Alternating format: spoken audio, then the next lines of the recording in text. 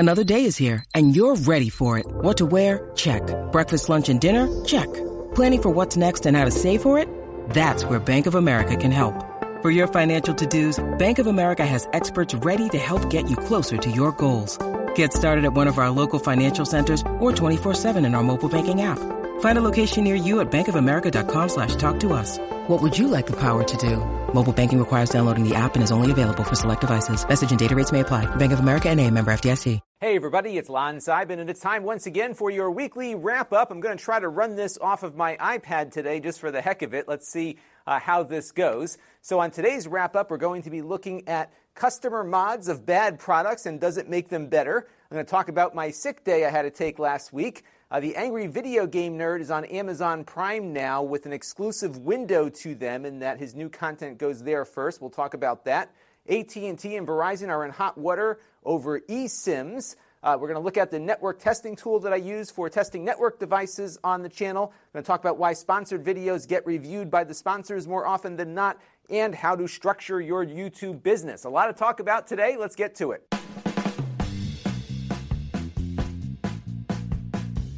We have some new members here on the channel to talk about. The first is a new gold level supporter that wishes to remain anonymous. I want to thank that individual for their contribution. We also have a new one on Patreon, Mike McKeever. I want to thank these two individuals and everyone who's been contributing on an ongoing basis, along with those of you who watch on a regular basis too, because all of those things, as I always say, equal channel growth. And I want to thank everyone for their continued support as we keep building whatever it is that I'm doing here. We also have a non-ad this week, an affiliate link for a company that I like to use quite a bit, and that once again is Audible. And my book recommendation for you for this week is a book that I really enjoyed listening to called American Kingpin. And this tells the story of the Silk Road, which was this illicit marketplace that operated over the Tor network. And the person that ran this kind of hid in plain sight. Nobody really suspected that this guy could do what he did. And the entire investigation was just a fascinating story. There were some people that kind of went rogue on the investigation as well, and all the way up to the actual takedown and how they prevented his laptop from encrypting itself was just a absolutely fascinating and riveting read. Nick Bilton does write some good stuff, and this is another great book of his. So if you are interested in what happened with this thing, this is a great synopsis of that entire affair. And now it's time for the Week in Review, and I've got 3 items that I uploaded to the Extras channel this week. I did 2 mini reviews along with an unboxing of a PC on a stick that we'll be looking at a little later this week. Another one of those Apollo Lake low-powered devices, so we'll see how well this one performs. I don't have high hopes here, but Corey is testing it out right now. And I did want to talk briefly about the network switch that I reviewed on the Extras channel. This is just a run-of-the-mill gigabit Ethernet switch, but it has these little cable management slots where you can put your cables into it to maybe try to make them look a little more attractive. And the rendering that they had on the Amazon page made the little slots for the wires look larger than they are. But when I reviewed the item, I discovered that you really couldn't get your wires in there easily, and it was often crimping them when I put them in, kind of putting a big crease in the wire and putting a lot of strain on it, and I wasn't very comfortable with that. And I got a couple of comments from folks saying, hey, you know what, just shave them down, it'll be fine, and I'm sure you could do that. And I think one of the challenges in running a tech channel that has both enthusiast technologists like us and people who are just general consumers is that for a lot of us, sometimes we like to kind of do it ourselves, and you know what, we can make a little change here and make this product be perfectly fine. But I think manufacturers need to get it right the first time, and that is why I dinged the product in my review, because you really got to make a product that works and does what it's advertised to do, and the customer shouldn't have to resort to some DIY approach to getting that product to basically reach its full potential here, and that was my big concern with it. And on the main channel, we looked at a couple of different things, including the Wyze Security Camera version 2. This is a $25 security camera that is fully functional. It's got its own little app that it connects with. It can do continuous recording to an SD card. There are some pitfalls with it in that it still requires you to connect to their servers, but there's no monthly fee associated with it. but it can't work as a dumb camera. It has to work through their software, and of course, that might be an issue some folks might have with it, which I pointed out in the review. But again, for $25 and no monthly fee, I think it's a pretty functional product, and I was impressed with it.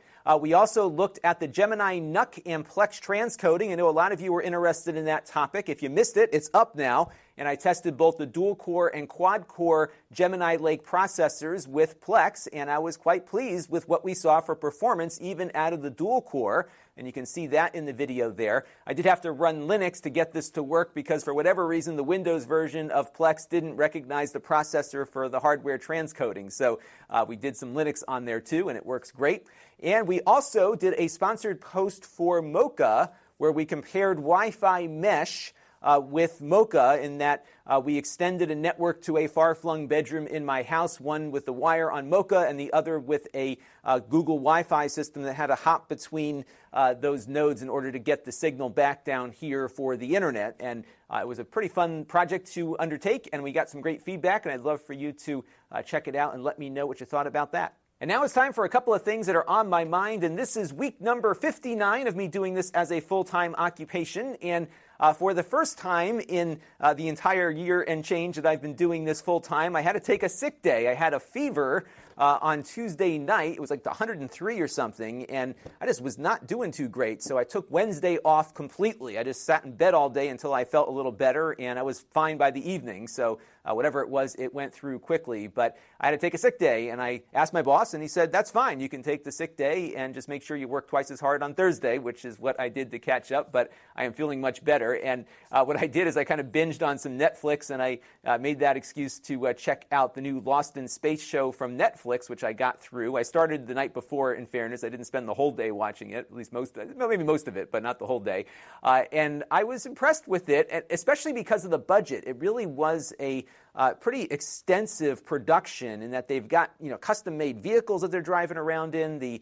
Most of the show was shot on location with all these sets built on location as well. So this was a pretty huge undertaking, and the show was pretty good. In some ways, it kind of reminded me of The Walking Dead in that once you feel like they got somewhere where they can be safe for a little bit, some other calamity occurs. It kind of has that feel to it. I thought maybe they probably stretched a few things out a little bit just to fill up the episodes that they were creating to get the time in on this thing. But overall, on balance, I thought it was an excellent retelling of a pretty cheesy 60s sci-fi show. So this was pretty good. And if you are a fan of sci-fi, I think you might like this one. Not as good as The Expanse, by the way, which just started back up on Sci-Fi, but good entertainment nonetheless. So good stuff happening on Netflix. I also wanted to talk about the Angry Video Game Nerd, one of my favorite YouTube channels.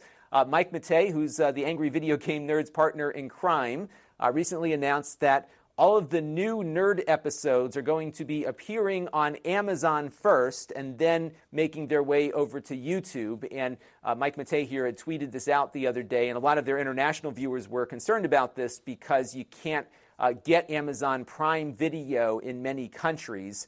It is in the UK, the US, Germany, and Japan, I believe, but not everywhere else. So what they're going to be doing is something called windowing, where they put it up on Amazon Prime for a few weeks, and then it will go over to YouTube after that. So some folks are going to have to wait a little longer for it. And I think you're going to see a lot more YouTubers doing this because Amazon doesn't have the same revenue restrictions that YouTube has been putting on people that sometimes use curse words in their content. So obviously the AVGN will sometimes do some toilet humor and maybe use a couple words here or there that aren't good for YouTube ad revenue. And this is kind of one way that a lot of larger creators are starting to make adjustments here. The way Amazon Prime Video works is that they pay you by the watch hour, about 6 cents an hour, which comes from Amazon Prime subscribers. They also have some revenue sharing opportunities that you can do, so you can have the video display with advertising where they'll give you a cut of that. I think it's about the same ratio as what YouTube does. And for a large channel like this, with a lot of Amazon customers in the U.S., I think they may actually do pretty well. Again, windowing it here, because if they're doing half-hour episodes and there's usually they get about 1 million views on YouTube here, even a fraction of that with every one of those minutes compensated, I think might be pretty good. I've been playing around a little bit with Amazon Video insofar as this channel has been concerned, and one of the issues I've had with it is that it doesn't have very good discovery and that it's hard for people to find your content, but when I booted up my Amazon Prime Video the other day, sure enough, the Angry Video Game Nerd showed up here in trending TV. It might just be that they have some arrangement with Amazon that put them there, but I think it's also beginning to suggest some of this independent content right next to some of the more commercial stuff, because I am seeing now Classic Game Room showing up there too. So I'm going to try to start experimenting with this. I'm not going to be doing that windowing where I'm exclusive on Amazon, but I have a lot of things that can kind of get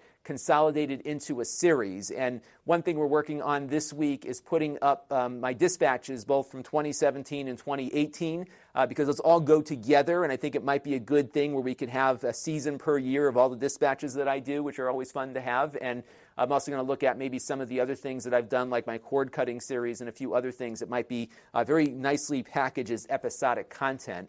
And just to put it up there and see what happens, because if they do start running a recommendation engine here, I think it might be good for the channel overall just to have another place to put content. And I have noticed with the few videos that I have put up on Amazon, they're actually generating more revenue than I anticipated. So we'll have to see where all of this comes together. But again, I'm not going to be doing anything exclusive. And uploading to Amazon is really difficult sometimes because you have to have good captioning. They do not like it when you direct people somewhere else. So if I say, hey, click the link over here and go to my website, a lot of times the people that review the content before it gets put on the Amazon system might actually reject it. So they let everybody in, but they are very, very particular about what they allow up on their platform. And often when I was uploading video, I have to continually go back and forth with them to fix this or fix that. They didn't like the fact that I had lon.tv in my thumbnail, which is what my brand name is. So I had to take the dot out of the .tv to appease them on the thumbnail. So there's some things here that are frustrating for creators, but it is another avenue, and it looks like we'll be seeing more and more larger YouTubers probably take advantage of that. So the iPad crapped out, so we're back to the laptop here. Let's take a look at some news that caught my eye this week. The United States Justice Department is currently investigating AT&T and Verizon over a wireless collusion claim, and this involved the eSIM technology that is showing up in devices like the new iPads, along with the Apple Watches and a few other things. Tiny devices where, if you had to put in that SIM card slot, it might make it a little bit more difficult to have the device be thin and light. And it also gives consumer advantages in that if you want to change carriers, you don't have to go out and buy another SIM card. You just give the internal eSIM number to the carrier and very easily switch your service over. And you can imagine that makes some carriers a little nervous. And the Justice Department is looking into whether AT&T and Verizon, as competitors, got together, colluded with each other to try to get the eSIM standard modified so the eSIM could be locked on a device basis to a specific carrier. So, for example, you could buy an iPad, and even though it has the eSIM inside, it wouldn't work with Sprint, for example, because they locked that eSIM to the Verizon carrier. That's not currently part of the standard. The Justice Department here is looking to see if there was any kind of anti-competitive collusion here being done to make it a reality. And now it's time for a Q&A from you, the viewers. And our first question comes in here from Tim via our Facebook group at lon.tv/Facebook. And he's referring to my most recent Mocha video where we looked at a tool that tested the local area network speed and bandwidth. And he was wondering what tool I was using. And I'm using something called iPerf, which is an open source piece of software. And what it essentially does is saturate your network and gives you a good idea as to what the maximum speed potential of it is. And I've been using this for a number of years now. And I wanted to show you what it looks like. I've got two different versions of it here to demonstrate. So the first one here is running in the command line. What I've got is this application running right now on the desk here on this little laptop, and then I've got another version of it running on my iMac over there. And this will run on Windows, Linux, Mac, everything that's out there. There's a version of iPerf for. And one of those copies is in server mode on the iMac, and this one is running in client mode. So you can see here it says iPerf 3.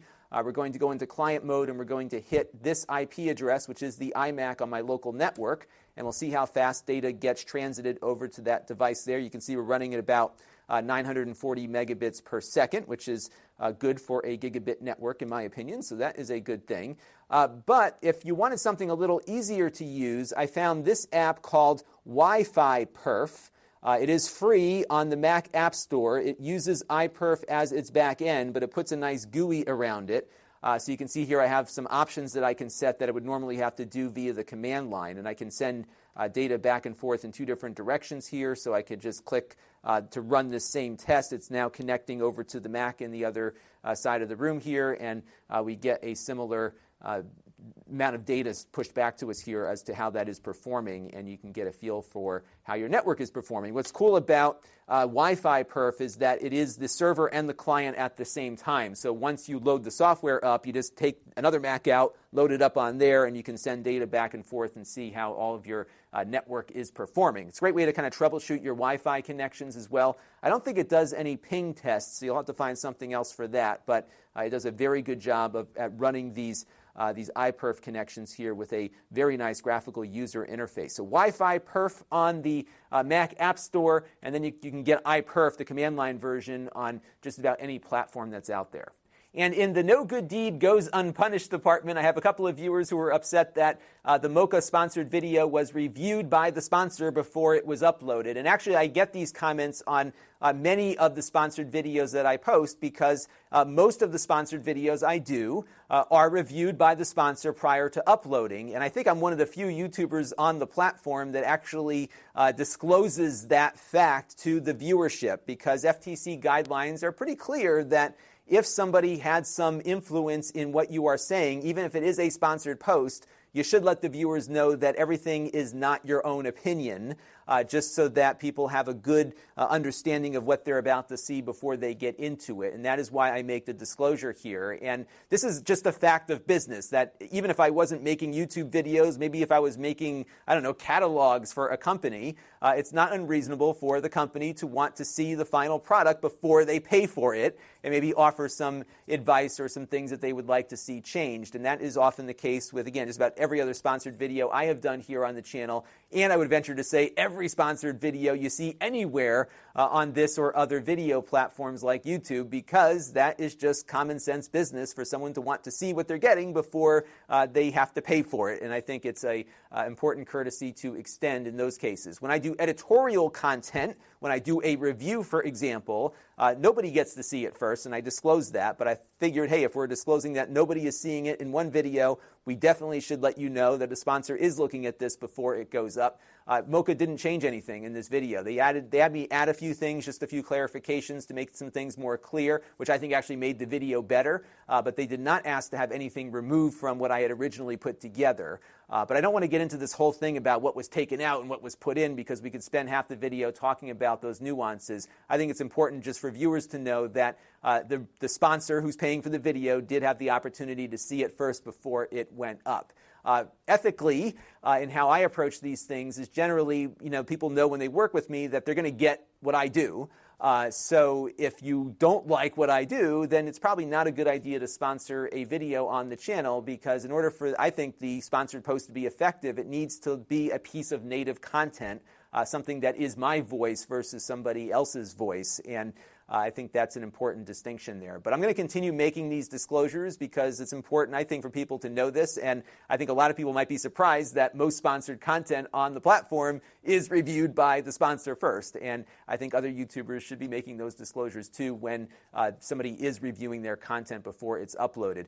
The only sponsor here that doesn't ask for that is Plex. They give me kind of free reign to discover the software in any way I see fit once a month, and that is their choice, but other sponsors obviously would like the courtesy of a preview first. And Tux Digital had a very good question about my overall business structure here on the channel. I know a lot of you like these topics, so I figured I would talk a little bit about this. So he asks about my LLC, which is the name of this company, Elan.TV LLC, and why I chose to go that route. Now, LLC stands for Limited Liability Company. And before I go any further, I am not a lawyer and I am not an accountant. So do not take what I'm about to give you as advice. This is just what I chose to do because this made sense based on my business, what my plans are for the business, along with where I live, because geography plays a role in this, in that here in the United States, certain states treat these LLCs differently than others, and different countries have different designations for how you might incorporate a business, and you really should get a local set of experts to help guide you in this decision-making here. But for me, the LLC was the proper structure just because I am a single owner here, and I don't plan on taking investments, so this made sense, at least for now, to be an LLC versus another type of designation that I might choose. Now, the best advice I can give you beyond getting the accountant and the lawyer, is that whenever you've got some kind of business activity, is to try to separate that business activity from your personal activity as best as possible. And that means even if you are running a channel that's making $100 a month or something, that you open up a separate checking account for all of the income and expenditures that you're going to make on that effort. Just because you can, even if you don't have an official company put together, you can write those expenses off on your taxes, provided your accountant gives you that go-ahead, because that eats into your business income, and you want to be able to separate what might be an expensible item like a repair of a piece of equipment from something that might be a personal expense that you cannot write off on your taxes. And having a separate checking account for that makes it easier for you to track, but also in case you get audited, for you to show the IRS or your taxing authority the paperwork as to how you decided to calculate your business income. So that's my first big piece of advice, is separation. And that includes financial, but also a workspace. The basement where I do this in, I renovated it about 1.5 years, 2 years ago now, and that came out of my YouTube revenue. You can't write off a renovation like that. There's depreciation and all this crazy stuff you got to do with your accountant again. But nonetheless, I created a workspace where my work is done. And I don't really hang out down here when I am not working. Even though it's a pretty comfortable place, I got a nice couch over there. It's strictly a work environment. That's mental for my own sanity's sake. I don't want to hang out in the place that I work at all day. But it's also important for tax purposes, that you have a separate workspace established so that everything in here belongs to the company and everything upstairs belongs to me. That was kind of one of the other things that I was thinking about as I was putting this together. Again, separation is really critical. The one thing an LLC provides, at least in my country and in my state, is also a liability separation, so that if somebody files a lawsuit against me for the videos that I produce here on the channel, they will be suing the LLC because that is what created the content. Even though I, the individual here, am creating content, I am doing it under this LLC, and therefore, hopefully, my personal liability is limited in any kind of bankruptcy issue or any kind of issue related to a slander libel case, for example. Doesn't mean I'm completely off the hook. Every good lawyer is always going to try to find some way to pierce the veil and say that there was some personal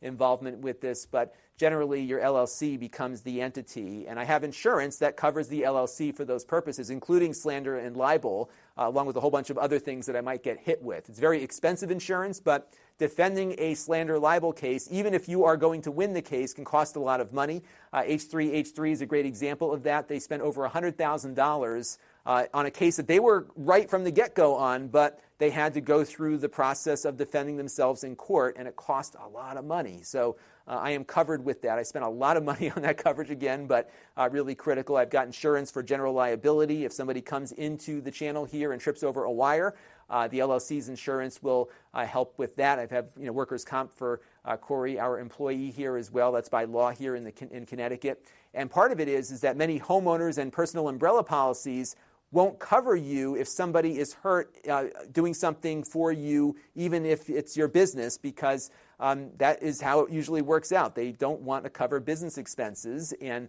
therefore you need to have separate insurance for everything. And again, it's easier to insure an entity versus some carve-out that you've got on your personal business there. So my advice really is getting that separation put together, and for me, the LLC made the best sense to do that. Maybe in the future, the LLC isn't the right way to go. I don't plan on taking investors, but if I ever did, that might be something where I have to restructure as a corporation, and I'll jump off that bridge when I get to it. But for now, the LLC was very easy to set up in my state, just a single piece of paper that you got to file in along with some other related documentation on your overall structure, and you're good to go. So easy as pie for the most part, but again, I think the best advice I can give is separate.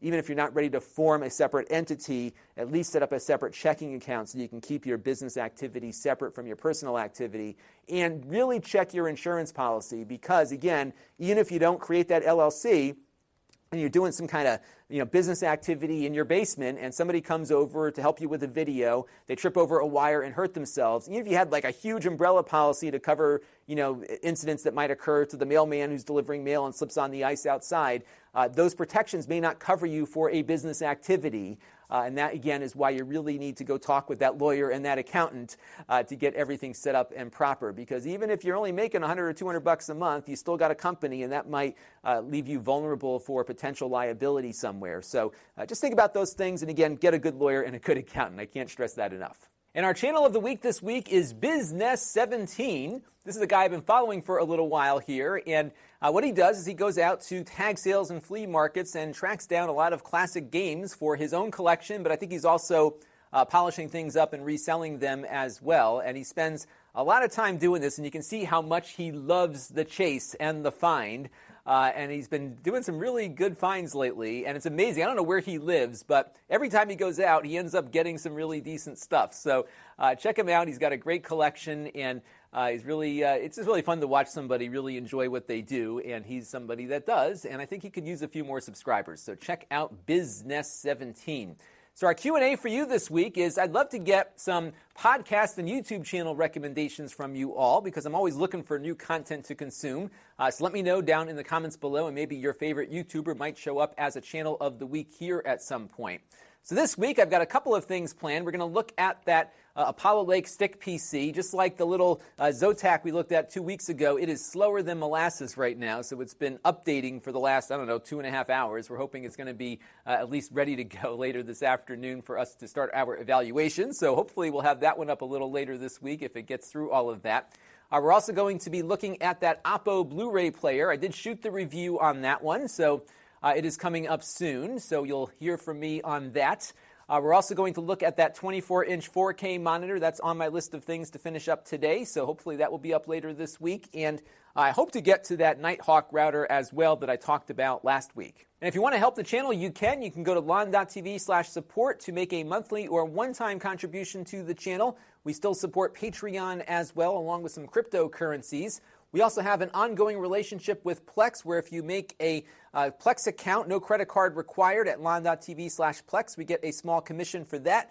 We also get a commission if you buy a Plex Pass or gift it to somebody you know. So check out those links if you want to learn more about Plex. And I've got a bunch of other stuff on YouTube for you to check out. We've got my Extras channel at lon.tv/extras. You can go to my podcast feed for audio-only versions of this show and others at lon.tv/podcast. We have the Snippets channel where I pull out search-friendly portions of this and other videos at lon.tv/snippets, and our live stream archive can be found at lon.tv/livestreams. I do suggest you click the bell if you want to get notifications about every time I upload something or go live, so check out that notification bell. It is just as important as subscribing is these days, so definitely do that if you like what I do. And we have an email list that I send out an email for occasionally at lon.tv/email. We have my Facebook page at lon.tv/Facebook, but I've been spending more of my time on the new Facebook group at lon.tv/Facebook group. We've got a lot of people participating in that, and you can be one as well. Just sign up. I do have 2 very easy-to-answer questions on that Facebook group before you're let in. That is to prevent spammers from coming in. So answer the questions, you get in. You don't answer, you don't get in. So just be sure to do that for me. And we also have the store set up at lon.tv/store. That's where I sell things that I have previously reviewed here on the channel, and you can get an alert every time I add something to there at lon.tv/store alert. I've got 2 items in there now. All prices up there are flexible if you want to negotiate, so send me a note, and I will maybe say yes and maybe come back with a counter offer. So let me know. I'm a haggler, so haggle with me a little bit if you want something and think it's too expensive. So that's going to do it for this week's weekly wrap-up. I want to thank you all for your continued support and viewership. Please keep those questions and comments and everything else coming down in the comment section below, and I will see you later on this week with more reviews of more stuff. Until next time, this is Lon Seidman. Thanks for watching. This channel is brought to you by the Lon.TV supporters, including gold-level supporters of the Black Eyed and Blues Music Hour podcast, Chris Allegretta, and Kalyan Kumar. If you want to help the channel, you can by contributing as little as $1 a month.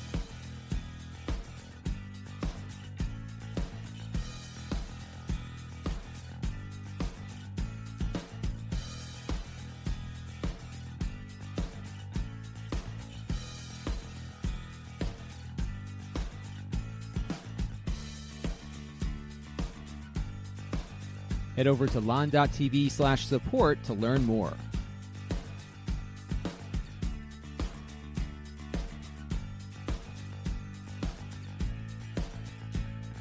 And don't forget to subscribe. Visit lon.tv/s.